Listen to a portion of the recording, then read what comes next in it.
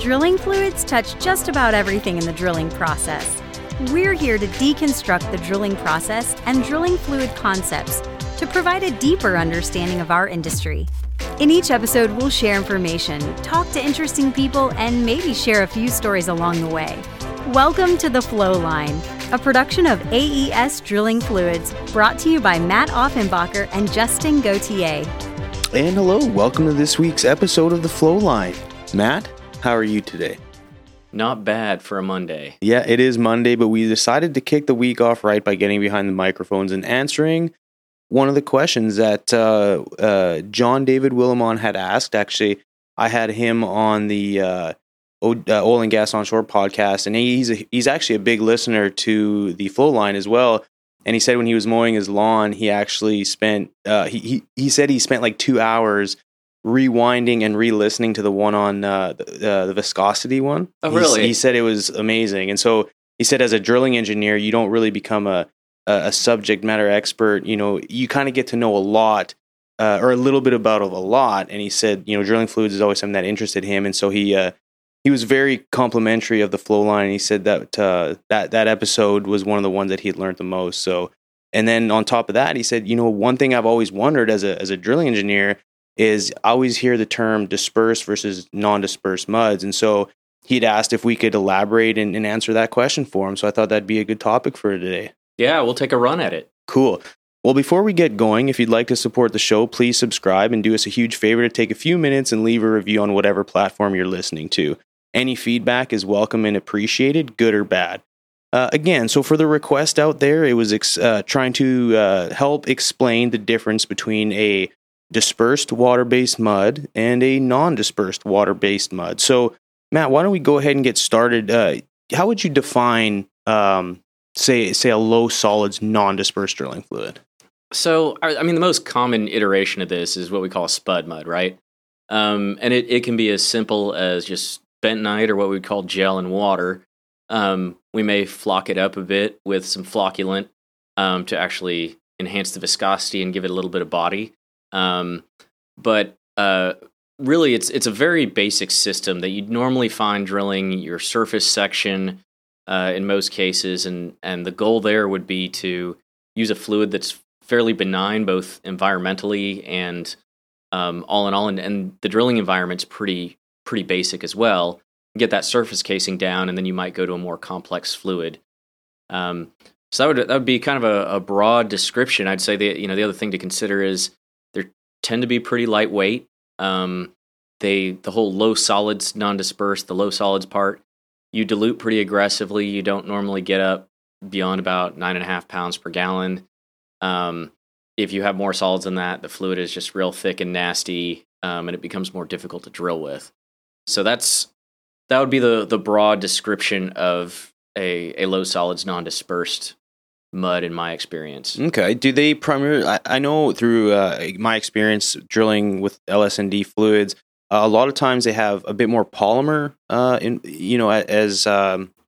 for adjusting different properties than you would say a dispersed water-based mud. Is that something that you've come across? Sure. And I would say particularly like a PHPA, something that will actually provide some flocculation is pretty common. It also can help tighten up your fluid loss a little bit, along with something like a little bit of pack.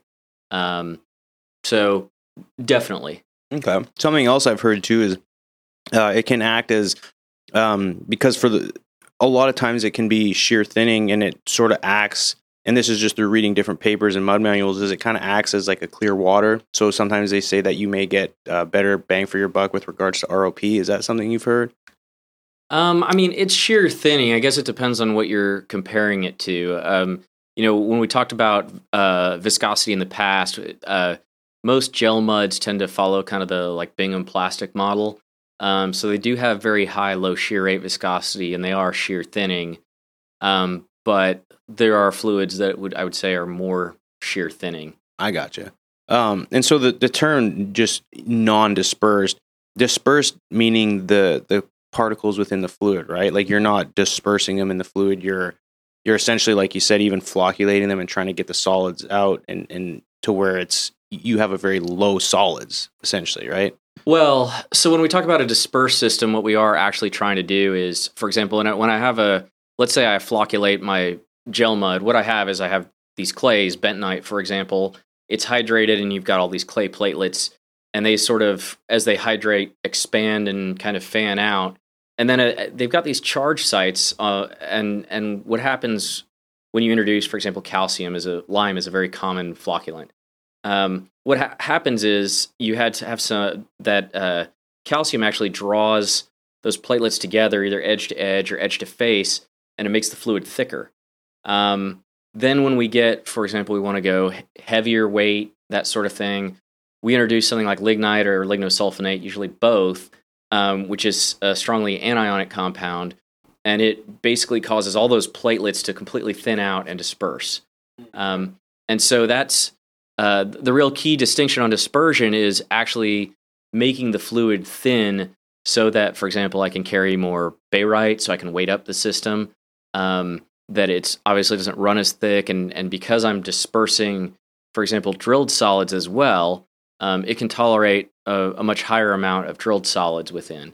I gotcha. Is that sort of one of the reasons why with a non-dispersed mud, you're typically dumping and diluting pretty significantly? Yes, absolutely. The whole low solids part is that these muds just don't tolerate solids very well, and so you need to dilute them. The only other option is obviously to thin them to get them, and then you're dispersed. Yeah.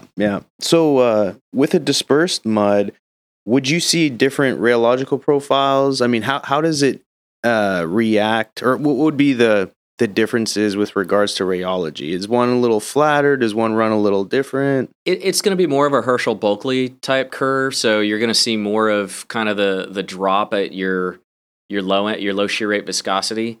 That a lot of times, you put a little bit of xanthan gum in there, and that gives you a really good profile. And then, of course, it takes a lot more solids. That's why it gives it that rheological profile. But we can also, because of those thinners, really tighten up the fluid loss and do a few other things that help us out. Makes sense. One thing that I remember running a low solids non-dispersed mud was kind of the unique profile in which the plastic viscosity was actually lower than the yield point, being because it was such a low solids fluid. I had never seen that, and it kind of threw me off guard, but reading into it and talking more with the folks in the office who knew it from a technical standpoint, it made a lot more sense. So something that's kind of unique, because in a dispersed mud, you typically see something higher. Your plastic viscosity is what it is, and your yield point is going to be lower than that. But something kind of different. One other thing too, the difference is the LSNDs or the non-dispersed, they run at quite of a lower pH, right, versus the dispersed muds. Typically, I mean, the thing is, you don't really have to bring the pH up for anything other than if you were concerned about some corrosion or something. Whereas with a dispersed system, those lignite, lignosulfonate materials need a pH of above 10. I like to say 10.5. And if you don't have that, those products don't really work very well. So generally a much higher pH and a need for it. One of the questions that comes up often to me from different operators and stuff is, when do we need to use a dispersed versus non-dispersed, and what would be some contributing factors to make that fluid selection? I mean, a dispersed mud is going to cost more money to run. There's no question. So on the performance side, I think it's once you get past surface, you want to drill longer, you want to drill with water-based mud. It's really worth thinking about a dispersed system. Now, depending on how reactive the formations are and that sort of thing, you have to take a look and say, okay, is this, because I'm not really getting a lot of inhibition necessarily, is this going to affect, how I drill through this formation? And then we would go more to those high-performance water-based muds or inhibitive systems. So, most of the time when I've used dispersed systems, it's been, like Austin chalk wells, perfect for it. You need a 13.5 pound mud. You're drilling predominantly carbonate formation. It just kind of makes a lot of sense, especially at 300 degree bottom hole temperature. Right. It holds up well, and You do lose a lot of mud when you drill into a fracture or whatever, so it's water-based, it's cheaper. That always strikes me as a really good application. Gotcha. What are there any other limitations of each fluid that one has versus the other? Well, I mean, a non-dispersed system, it really is a cheap, basic system, basically to get surface casing in the ground. Mm-hmm. The only other application where I have used a non-dispersed system was when I was working on geothermal wells in Indonesia. We drilled blind. We had no returns. And the whole idea was the bottom hole temperature was like 400 degrees. But all you wanted to do is our hole cleaning, our version of hole cleaning was to pump something around the bit that carried cuttings up into some cavern or something else, because we knew, that's if we carry the cuttings into the thief zone, we get a hole. And right. So our whole thing was having this massive setup to just be able to mix gel and water as fast as we possibly could. That's the only other thing out of drilling top hole that I've really used, a non-dispersed system. On the dispersed side, I mean, they're very common offshore in the Gulf of Mexico for intermediate sections. Very common. I don't know, just about anywhere you want to use water-based mud, I would say, where you don't necessarily need the inhibition, and you need a pretty decent mud weight. Right. Cool. All right. Well, that about sums it up, Matt. Is there anything else? Any key takeaways? Or, I mean, it sounds like we touched on most of it.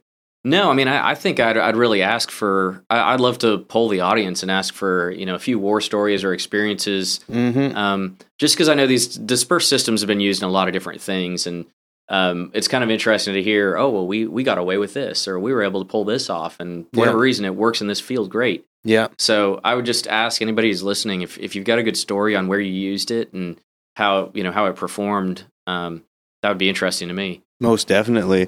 And with that being said, if you have any more questions or any comments, like Matt said, please hit us up at flowlinepodcast@aesfluids.com.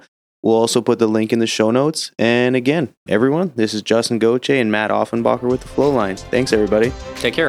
Thanks for listening. Please tune in next week for another exciting episode of the Flowline. And remember, may your returns always be full and your trips always smooth. Views expressed in this program belong to participants and not their employees.